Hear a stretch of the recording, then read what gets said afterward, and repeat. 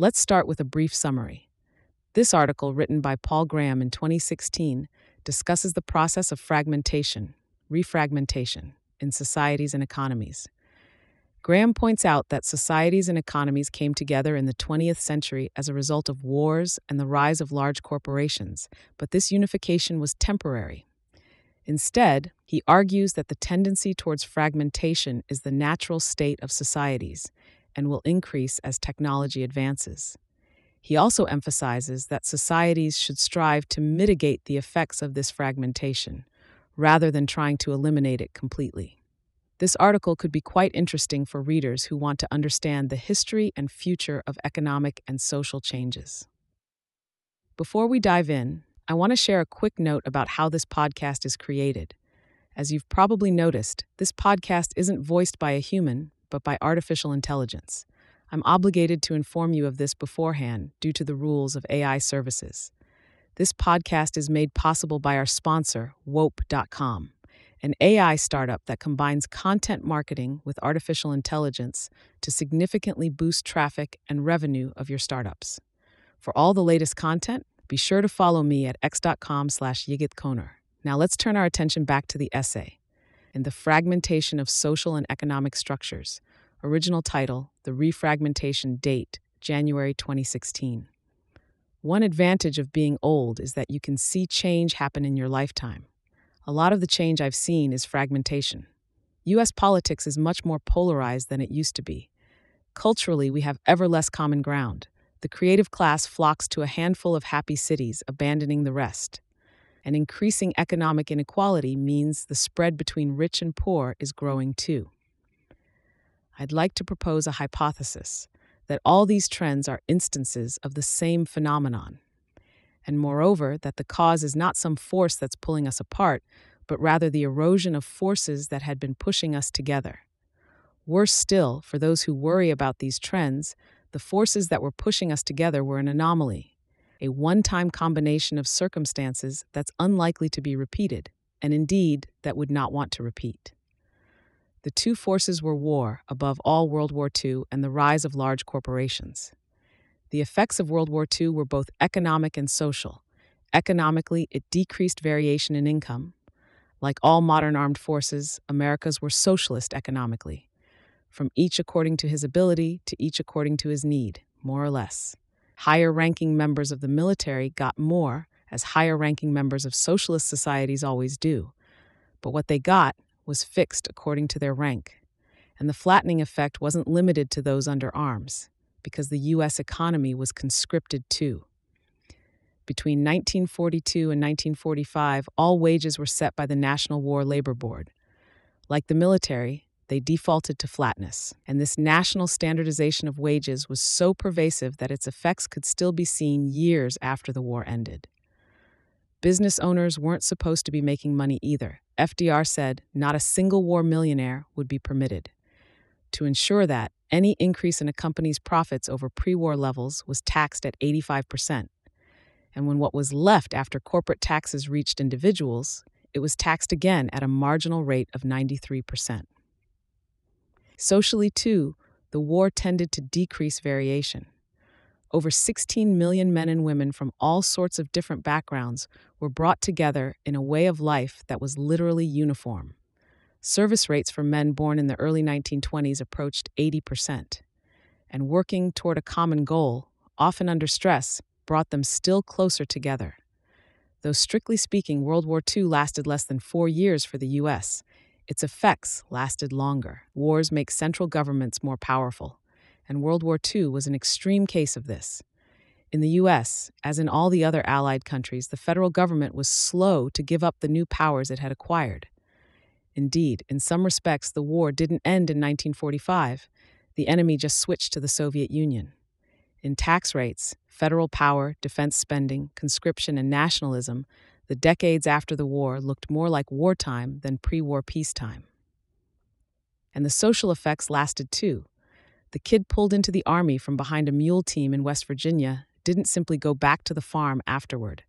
Something else was waiting for him, something that looked a lot like the army. If total war was the big political story of the 20th century, The big economic story was the rise of a new kind of company, and this too tended to produce both social and economic cohesion. The 20th century was the century of the big national corporation: General Electric, General Foods, General Motors. Developments in finance, communications, transportation, and manufacturing enabled a new type of company whose goal was above all scale. Version 1 of this world was low-res, a Duplo world of a few giant companies dominating each big market. The late 19th and early 20th centuries had been a time of consolidation, led especially by J.P. Morgan. Thousands of companies run by their founders were merged into a couple hundred giant ones run by professional managers. Economies of scale ruled the day. It seemed to people at the time that this was the final state of things. John D. Rockefeller said in 1880, "The day of combination is here to stay. Individualism has gone, never to return." He turned out to be mistaken, but he seemed right for the next 100 years. The consolidation that began in the late 19th century continued for most of the 20th. By the end of World War II, as Michael Lind writes, the major sectors of the economy were either organized as government-backed cartels or dominated by a few oligopolistic corporations. For consumers, this new world meant the same choices everywhere, but only a few of them. When I grew up, there were only 2 or 3 of most things, and since they were all aiming at the middle of the market, there wasn't much to differentiate them. One of the most important instances of this phenomenon was in TV. Here there were 3 choices: NBC, CBS, and ABC, plus public TV for eggheads and communists. The programs that the 3 networks offered were indistinguishable. In fact, here, there was a triple pressure toward the center. If one show did try something daring, local affiliates in conservative markets would make them stop. Plus, since TVs were expensive, whole families watched the same shows together, so they had to be suitable for everyone. And not only did everyone get the same thing, they got it at the same time. It's difficult to imagine now, but every night tens of millions of families would sit down together in front of their TV set, watching the same show at the same time as their next-door neighbors. What happens now with the Super Bowl used to happen every night. We were literally in sync. In a way, mid-century TV culture was good. The view it gave of the world was like you'd find in a children's book, and it probably had something of the effect that, parents hope, children's books have in making people behave better. But like children's books, TV was also misleading, dangerously misleading for adults. In his autobiography, Robert McNeil talks of seeing gruesome images that had just come in from Vietnam and thinking, we can't show these to families while they're having dinner. I know how pervasive the common culture was because I tried to opt out of it, and it was practically impossible to find alternatives. When I was 13, I realized, more from internal evidence than any outside source, that the ideas we were being fed on TV were crap, and I stopped watching it. But it wasn't just TV. It seemed like everything around me was crap. The politicians all saying the same things, the consumer brands making almost identical products with different labels stuck on to indicate how prestigious they were meant to be, the balloon frame houses with fake colonial skins, the cars with several feet of gratuitous metal on each end that started to fall apart after a couple years, the red delicious apples that were red but only nominally apples. And in retrospect, it was crap. But when I went looking for alternatives to fill this void, I found practically nothing. There was no internet then. The only place to look was in the chain bookstore in our local shopping mall. There I found a copy of The Atlantic. I wish I could say it became a gateway into a wider world, but in fact I found it boring and incomprehensible. Like a kid tasting whiskey for the first time and pretending to like it, I preserved that magazine as carefully as if it had been a book. I'm sure I still have it somewhere. But though it was evidence that there was somewhere a world that wasn't red delicious, I didn't find it till college. It wasn't just as consumers that the big companies made us similar. They did as employers too. Within companies, there were powerful forces pushing people toward a single model of how to look and act. IBM was particularly notorious for this, but they were only a little more extreme than other big companies. and the models of how to look and act varied little between companies, meaning everyone within this world was expected to seem more or less the same, and not just those in the corporate world, but also everyone who aspired to it, which in the middle of the 20th century meant most people who weren't already in it. For most of the 20th century, working class people tried hard to look middle class. You can see it in old photos. Few adults aspired to look dangerous in 1950, but the rise of national corporations didn't just compress us culturally, it compressed us economically too, and on both ends. Along with giant national corporations, we got giant national labor unions. And in the mid-20th century, the corporations cut deals with the unions where they paid over market price for labor, partly because the unions were monopolies, partly because, as components of oligopolies themselves, the corporations knew they could safely pass the cost on to their customers because their competitors would have to as well. And partly because in mid-century, most of the giant companies were still focused on finding new ways to milk economies of scale. Just as startups rightly pay AWS a premium over the cost of running their own servers so they can focus on growth, many of the big national corporations were willing to pay a premium for labor. As well as pushing incomes up from the bottom, by overpaying unions, the big companies of the 20th century also pushed incomes down at the top by underpaying their top management. Economist J.K. Galbraith wrote in 1967 that there are few corporations in which it would be suggested that executive salaries are at a maximum. To some extent, this was an illusion. Much of the de facto pay of executives never showed up on their income tax returns because it took the form of perks. The higher the rate of income tax, the more pressure there was to pay employees upstream of it. In the UK, where taxes were even higher than in the US, companies would even pay their kids' private school tuitions. One of the most valuable things the big companies of the mid-20th century gave their employees was job security, and this too didn't show up in tax returns or income statistics. So the nature of employment in these organizations tended to yield falsely low numbers about economic inequality. But even accounting for that, the big companies paid their best people less than market price. There was no market. The expectation was that you'd work for the same company for decades, if not your whole career. Your work was so illiquid, there was little chance of getting market price. But that same illiquidity also encouraged you not to seek it. If the company promised to employ you till you retired and give you a pension afterward, you didn't want to extract as much from it this year as you could. You needed to take care of the company so it could take care of you, especially when you'd been working with the same group of people for decades. If you tried to squeeze the company for more money, you were squeezing the organization that was going to take care of them. Plus, if you didn't put the company first, you wouldn't be promoted. And if you couldn't switch ladders, promotion on this one was the only way up. To someone who'd spent several formative years in the armed forces, this situation didn't seem as strange as it does to us now. From their point of view, as big company executives, they were high-ranking officers. They got paid a lot more than privates. They got to have expense account lunches at the best restaurants and fly around on the company's Gulf Streams. It probably didn't occur to most of them to ask if they were being paid market price.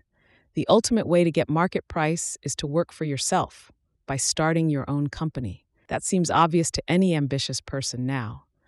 But in the mid-20th century, it was an alien concept. Not because starting one's own company seemed too ambitious, but because it didn't seem ambitious enough. Even as late as the 1970s, when I grew up, the ambitious plan was to get lots of education at prestigious institutions and then join some other prestigious institution and work one's way up the hierarchy. Your prestige was the prestige of the institution you belonged to. People did start their own businesses, of course, but educated people rarely did, because in those days, there was practically zero concept of starting what we now call a growth HTML, a business that starts small and grows big. That was much harder to do in the mid-20th century. Starting one's own business meant starting a business that would start small and stay small.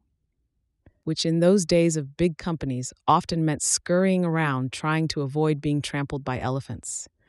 It was more prestigious to be one of the executive class riding the elephant. By the 1970s, no one stopped to wonder where the big prestigious companies had come from in the first place. It seemed like they'd always been there, like the chemical elements. And indeed, there was a double wall between ambitious kids in the 20th century and the origins of the big companies. Many of the big companies were roll-ups that didn't have clear founders.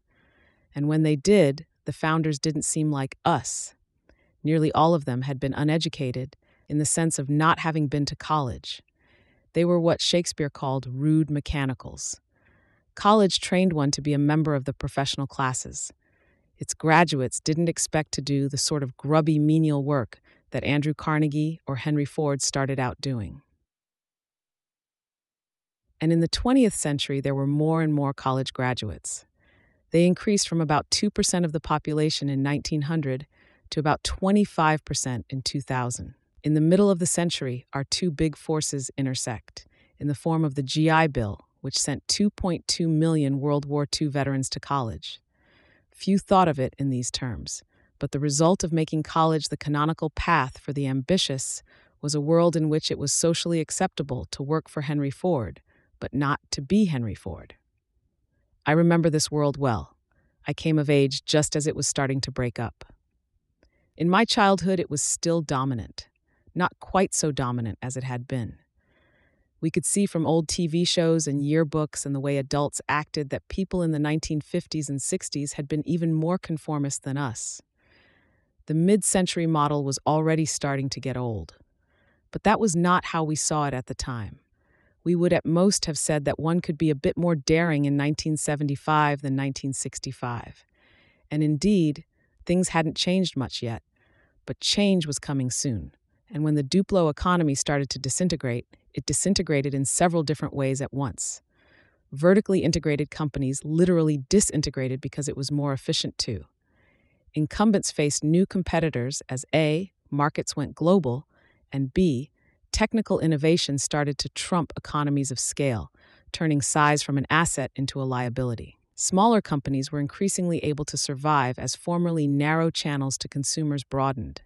Markets themselves started to change faster, as whole new categories of products appeared.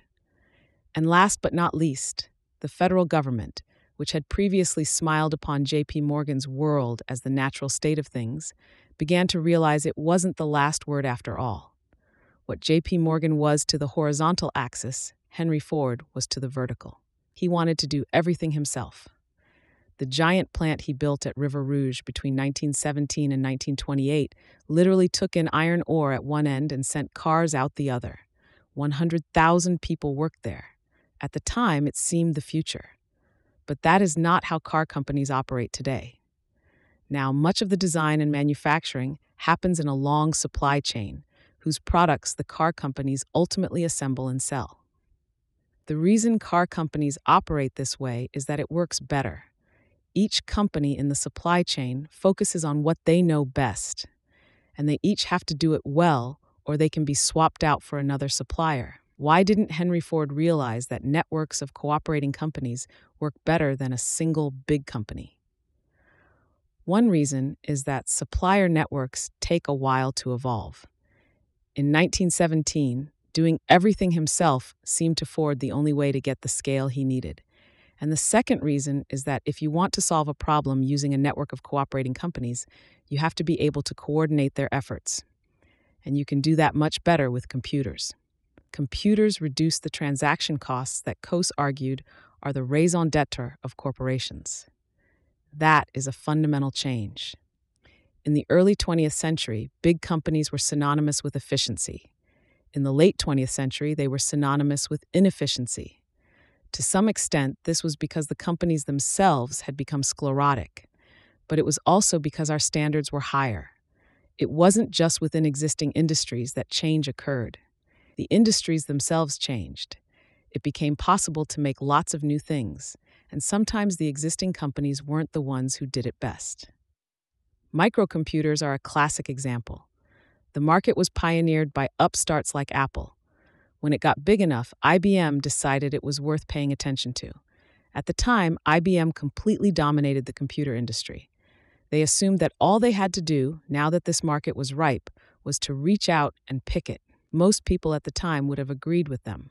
But what happened next illustrated how much more complicated the world had become. IBM did launch a microcomputer. Though quite successful, it did not crush Apple. But even more importantly, IBM itself ended up being supplanted by a supplier coming in from the side, from software, which didn't even seem to be the same business. IBM's big mistake was to accept a non-exclusive license for DOS. It must have seemed a safe move at the time. No other computer manufacturer had ever been able to outsell them. What difference did it make if other manufacturers could offer DOS too?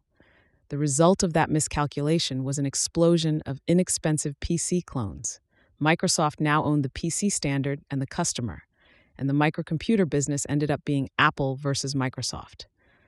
Basically, Apple bumped IBM and then Microsoft stole its wallet. That sort of thing did not happen to big companies in mid-century, but it was going to happen increasingly often in the future.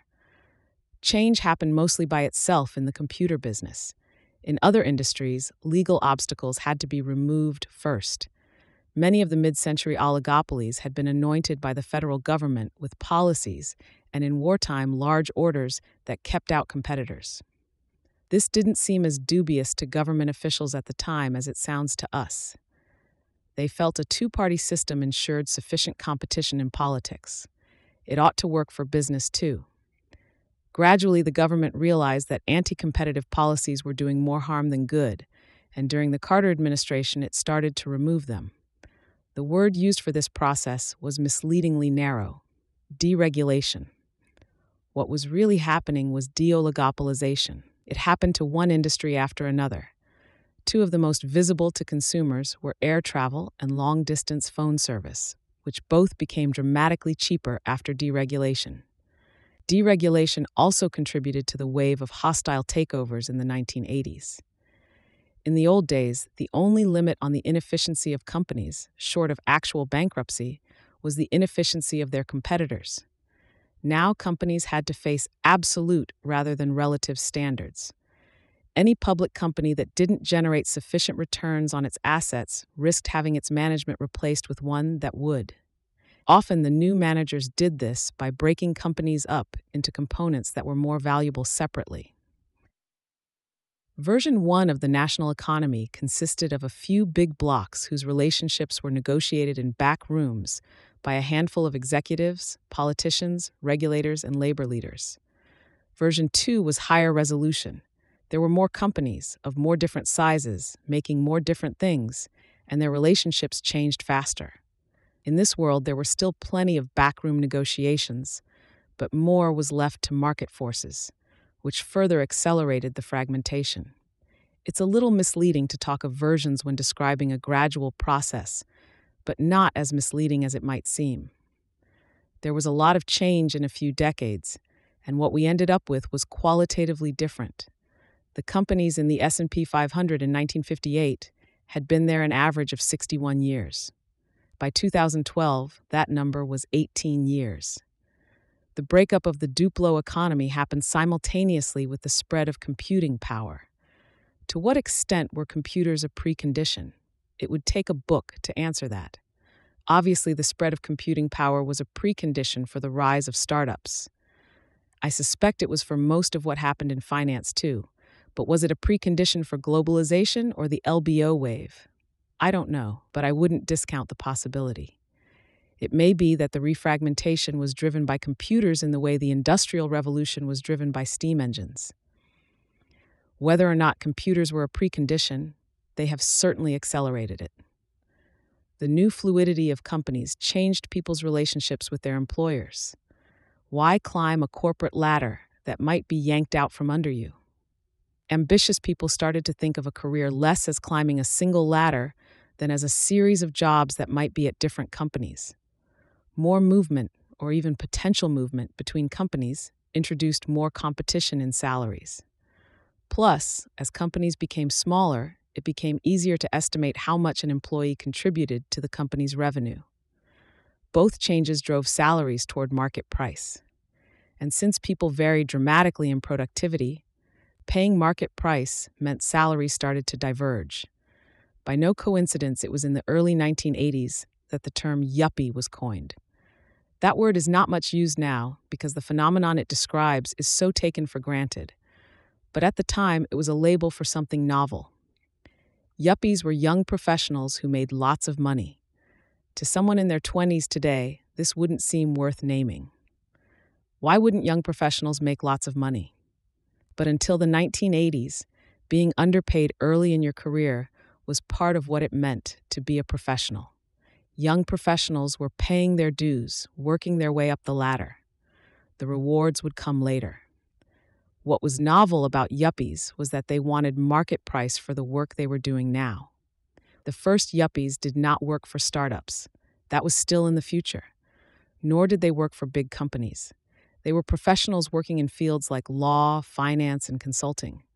But their example rapidly inspired their peers. Once they saw that new BMW 325i, they wanted one too. Underpaying people at the beginning of their career only works if everyone does it. Once some employer breaks ranks, everyone else has to, or they can't get good people. And once started, this process spreads through the whole economy, because at the beginnings of people's careers, they can easily switch not merely employers, but industries. But not all young professionals benefited. You had to produce to get paid a lot. It was no coincidence that the first yuppies worked in fields where it was easy to measure that. More generally, an idea was returning whose name sounds old-fashioned precisely because it was so rare for so long that you could make your fortune. As in the past, there were multiple ways to do it. Some made their fortunes by creating wealth, and others by playing zero-sum games. But once it became possible to make one's fortune, the ambitious had to decide whether or not to. A physicist who chose physics over Wall Street in 1990 was making a sacrifice that a physicist in 1960 didn't have to think about. The idea even flowed back into big companies. CEOs of big companies make more now than they used to, and I think much of the reason is prestige. In 1960, corporate CEOs had immense prestige. They were the winners of the only economic game in town. But if they made as little now as they did then, in real dollar terms, they'd seem like small fry compared to professional athletes and whiz kids making millions from startups and hedge funds. They don't like that idea, so now they try to get as much as they can, which is more than they had been getting. Meanwhile, a similar fragmentation was happening at the other end of the economic scale. As big companies' oligopolies became less secure, they were less able to pass costs on to customers and thus less willing to overpay for labor. And as the Duplo world of a few big blocks fragmented into many companies of different sizes, some of them overseas, it became harder for unions to enforce their monopolies.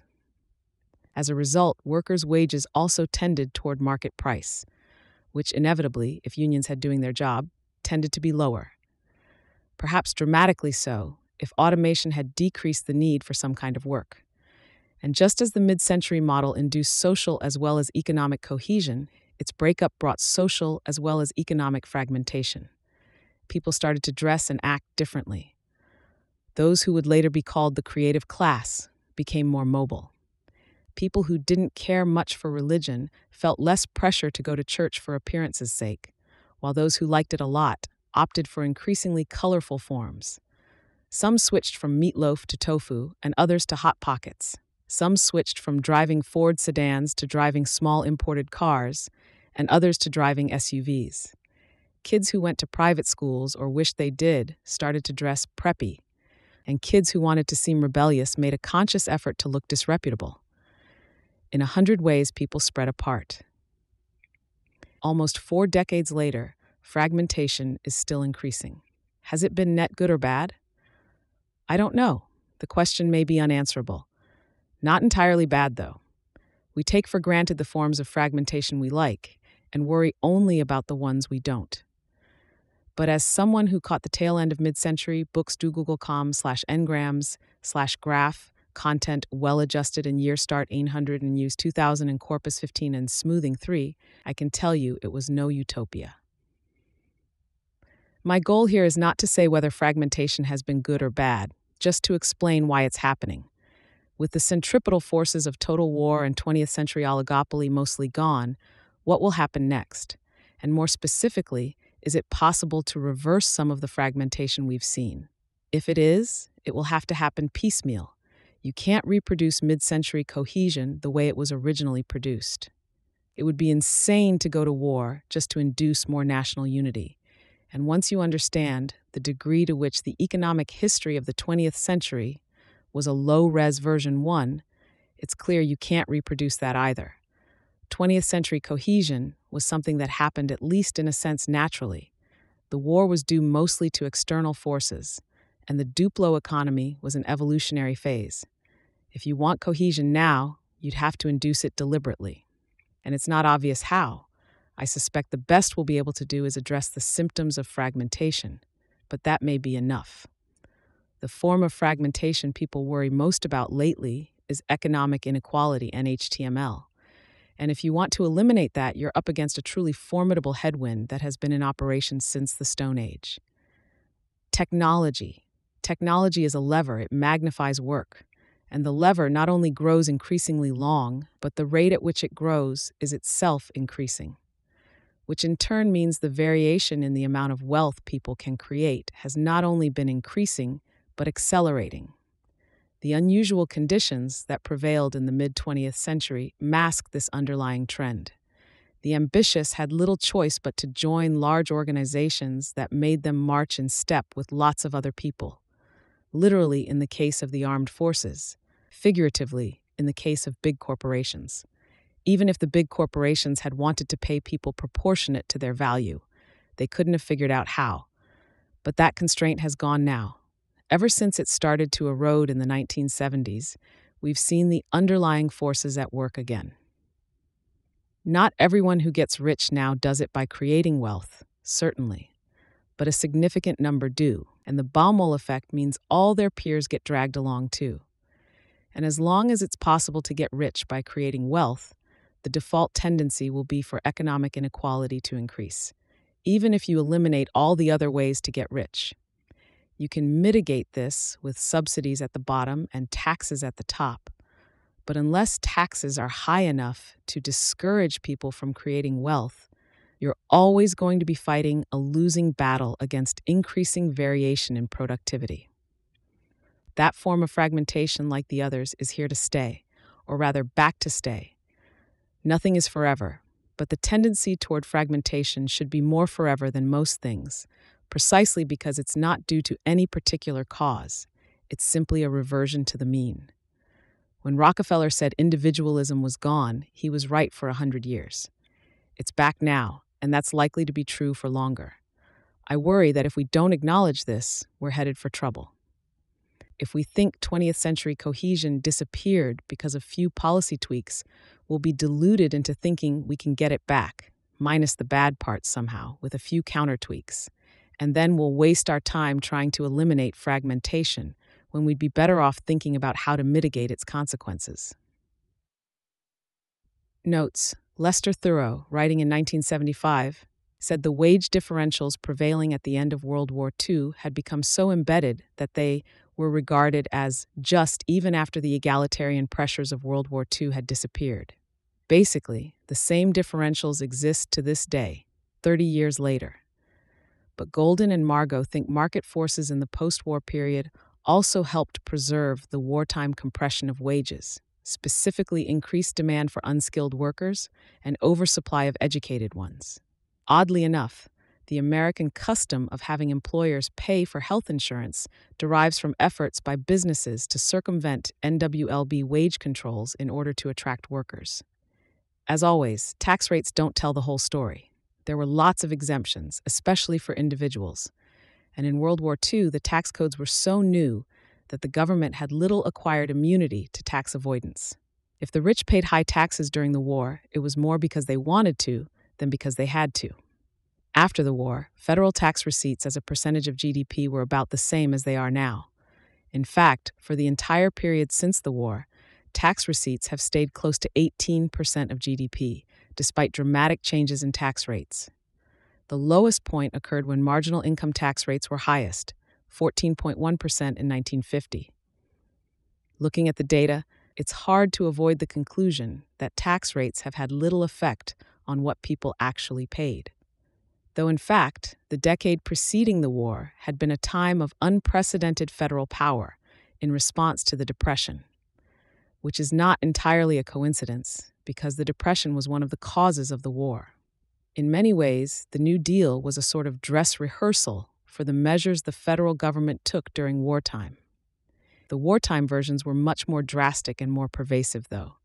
As Anthony Badger wrote, for many Americans, the decisive change in their experiences came not with the New Deal, but with World War II. I don't know enough about the origins of the world wars to say, but it's not inconceivable they were connected to the rise of big corporations. If that were the case, 20th century cohesion would have a single cause. More precisely, there was a bimodal economy consisting, in Galbraith's words, of the world of the technically dynamic, massively capitalized and highly organized corporations on the one hand, and the hundreds of thousands of small and traditional proprietors on the other. Money, prestige, and power were concentrated in the former, and there was near zero crossover. I wonder how much of the decline in families eating together was due to the decline in families watching TV together afterward. I know when this happened because it was the season Dallas premiered. Everyone else was talking about what was happening on Dallas, and I had no idea what they meant. I didn't realize it till I started doing research for this essay, but the meretriciousness of the products I grew up with is a well-known byproduct of oligopoly. When companies can't compete on price, they compete on tail fins. Monroeville Mall was at the time of its completion in 1969 the largest in the country. In the late 1970s, the movie Dawn of the Dead was shot there. Apparently, the mall was not just the location of the movie, but its inspiration. The crowds of shoppers drifting through this huge mall reminded George Romero of zombies. My first job was scooping ice cream in the Baskin-Robbins. 10. Labor unions were exempted from antitrust laws by the Clayton Antitrust Act in 1914 on the grounds that a person's work is not a commodity or article of commerce. I wonder if that means service companies are also exempt. The relationships between unions and unionized companies can even be symbiotic because unions will exert political pressure to protect their hosts. According to Michael Lind, when politicians tried to attack the A&P supermarket chain because it was putting local grocery stores out of business, A&P successfully defended itself by allowing the unionization of its workforce in 1938, thereby gaining organized labor as a constituency. I've seen this phenomenon myself. Hotel unions are responsible for more of the political pressure against Airbnb than hotel companies. Galbraith was clearly puzzled that corporate executives would work so hard to make money for other people, the shareholders, instead of themselves. He devoted much of the new industrial state to trying to figure this out.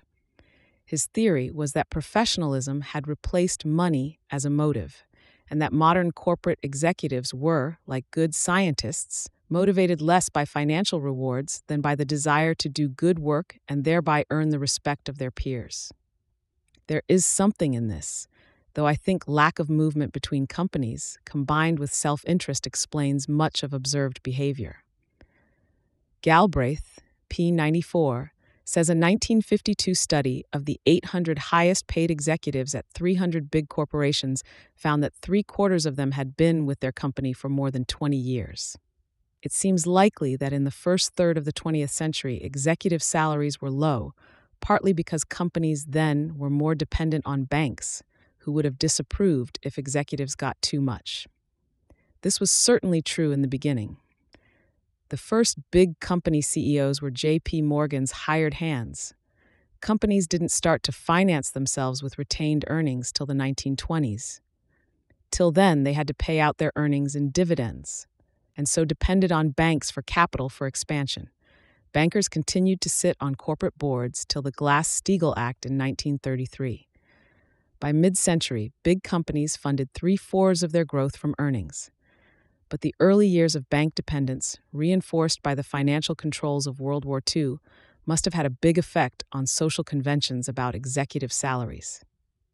So it may be that the lack of movement between companies was as much the effect of low salaries as the cause. Incidentally, the switch in the 1920s to financing growth with retained earnings was one cause of the 1929 crash. The banks now had to find someone else to lend to, so they made more margin loans. Even now, it's hard to get them to. One of the things I find hardest to get into the heads of would-be startup founders is how important it is to do certain kinds of menial work early in the life of a company. Doing things that don't scale, ds.html, is to how Henry Ford got started as a high-fiber diet is to the traditional peasant's diet. They had no choice but to do the right thing, while we have to make a conscious effort. Founders weren't celebrated in the press when I was a kid. Our founder meant a photograph of a severe-looking man with a walrus mustache and a wing collar who had died decades ago. The thing to be when I was a kid was an executive. If you weren't around, then it's hard to grasp the cachet that term had. The fancy version of everything was called the executive model. The wave of hostile takeovers in the 1980s was enabled by a combination of circumstances. Court decisions striking down state anti-takeover laws, starting with the Supreme Court's 1982 decision in Edgar v. Might Corp. The Reagan administration's comparatively sympathetic attitude toward takeovers. The Depository Institutions Act of 1982, which allowed banks and savings and loans to buy corporate bonds. A new SEC rule issued in 1982, Rule 415, that made it possible to bring corporate bonds to market faster. The creation of the junk bond business by Michael Milken, a vogue for conglomerates in the preceding period that caused many companies to be combined that never should have been. A decade of inflation that left many public companies trading below the value of their assets, and not least the increasing complacency of managements. Foster, Richard. Creative Destruction Whips Through Corporate America. InnoSight, February 2012. CEOs of big companies may be overpaid. I don't know enough about big companies to say, but it is certainly not impossible for a CEO to make 200x as much difference to a company's revenues as the average employee. Look at what Steve Jobs did for Apple when he came back as CEO. It would have been a good deal for the board to give him 95% of the company. Apple's market cap the day Steve came back in July 1997 was $1.73 billion. 5% of Apple now, January 2016, would be worth about $30 billion. And it would not be if Steve hadn't come back. Apple probably wouldn't even exist anymore. Merely including Steve in the sample might be enough to answer the question of whether public company CEOs in the aggregate are overpaid. And that is not as facile a trick as it might seem, because the broader your holdings, the more the aggregate is what you care about. The late 1960s were famous for social upheaval. But that was more rebellion, which can happen in any era if people are provoked sufficiently, than fragmentation. You're not seeing fragmentation unless you see people breaking off to both left and right. Globally, the trend has been in the other direction. While the US is becoming more fragmented, the world as a whole is becoming less fragmented, and mostly in good ways. There were a handful of ways to make a fortune in the mid-20th century. The main one was drilling for oil, which was open to newcomers because it was not something big companies could dominate through economies of scale. How did individuals accumulate large fortunes in an era of such high taxes? Giant tax loopholes defended by two of the most powerful men in Congress, Sam Rayburn and Lyndon Johnson. But becoming a Texas oilman was not in 1950 something one could aspire to. The way starting a startup or going to work on Wall Street were in 2000 because A, there was a strong local component, and B, success depended so much on luck. The Baumol effect induced by startups is very visible in Silicon Valley. Google will pay people millions of dollars a year to keep them from leaving to start or join startups. I'm not claiming variation in productivity is the only cause of economic inequality in the US, but it's a significant cause, and it will become as big a cause as it needs to, in the sense that if you ban other ways to get rich, people who want to get rich will use this route instead. To Sam Altman, Trevor Blackwell, Paul Buchheit, Patrick Collison, Ron Conway, Chris Dixon, Benedict Evans, Richard Florida, Ben Horowitz, Jessica Livingston, Robert Morris, Tim O'Reilly, Jeff Ralston, Max Roser, Alexia Satsis, and Kassar Yunus for reading drafts of this. Max also told me about several valuable sources. Bibliography: Allen, Frederick Lewis, The Big Change, Harper, 1952. Averitt, Robert, The Dual Economy, Norton, 1968. Badger, Anthony, The New Deal, Hill and Wang, 1989. Bainbridge, John, The Super Americans, Doubleday, 1961. Beatty, Jack, Colossus, Broadway, 2001. Brinkley, Douglas, and Wheels for the World, Viking, 2003. Brownlee, W. Elliott, Federal Taxation in America, Cambridge, 1996. Chandler, Alfred, The Visible Hand, Harvard, 1977. Chernow, Ron, The House of Morgan, Simon & Schuster, 1990. Chernow, Ron, Titan, The Life of John D. Rockefeller, Random House, 1998. Galbraith, John, The New Industrial State, Houghton Mifflin, 1967. Golden, Claudia, and Robert A. Margot, The Great Compression, The Wage Structure in the United States at Mid-Century, NBER Working Paper 3817, 1991. Gordon, John, An Empire of Wealth, HarperCollins, 2004. Klein Morey, The Genesis of Industrial America, 1870-1920, Cambridge, 2007. Lind, Michael, Land of Promise, HarperCollins, 2012. Micklethwaite, John, and Adrian Wooldridge, The Company, Modern Library, 2003. Nassau, David, Andrew Carnegie, Penguin, 2006. Sobel, Robert, The Age of Giant Corporations, Prager, 1993. Thoreau, Lester, Generating Inequality, Mechanisms of Distribution, Basic Books, 1975. Witt, John, The Politics and Development of the Federal Income Tax, Wisconsin, 1985.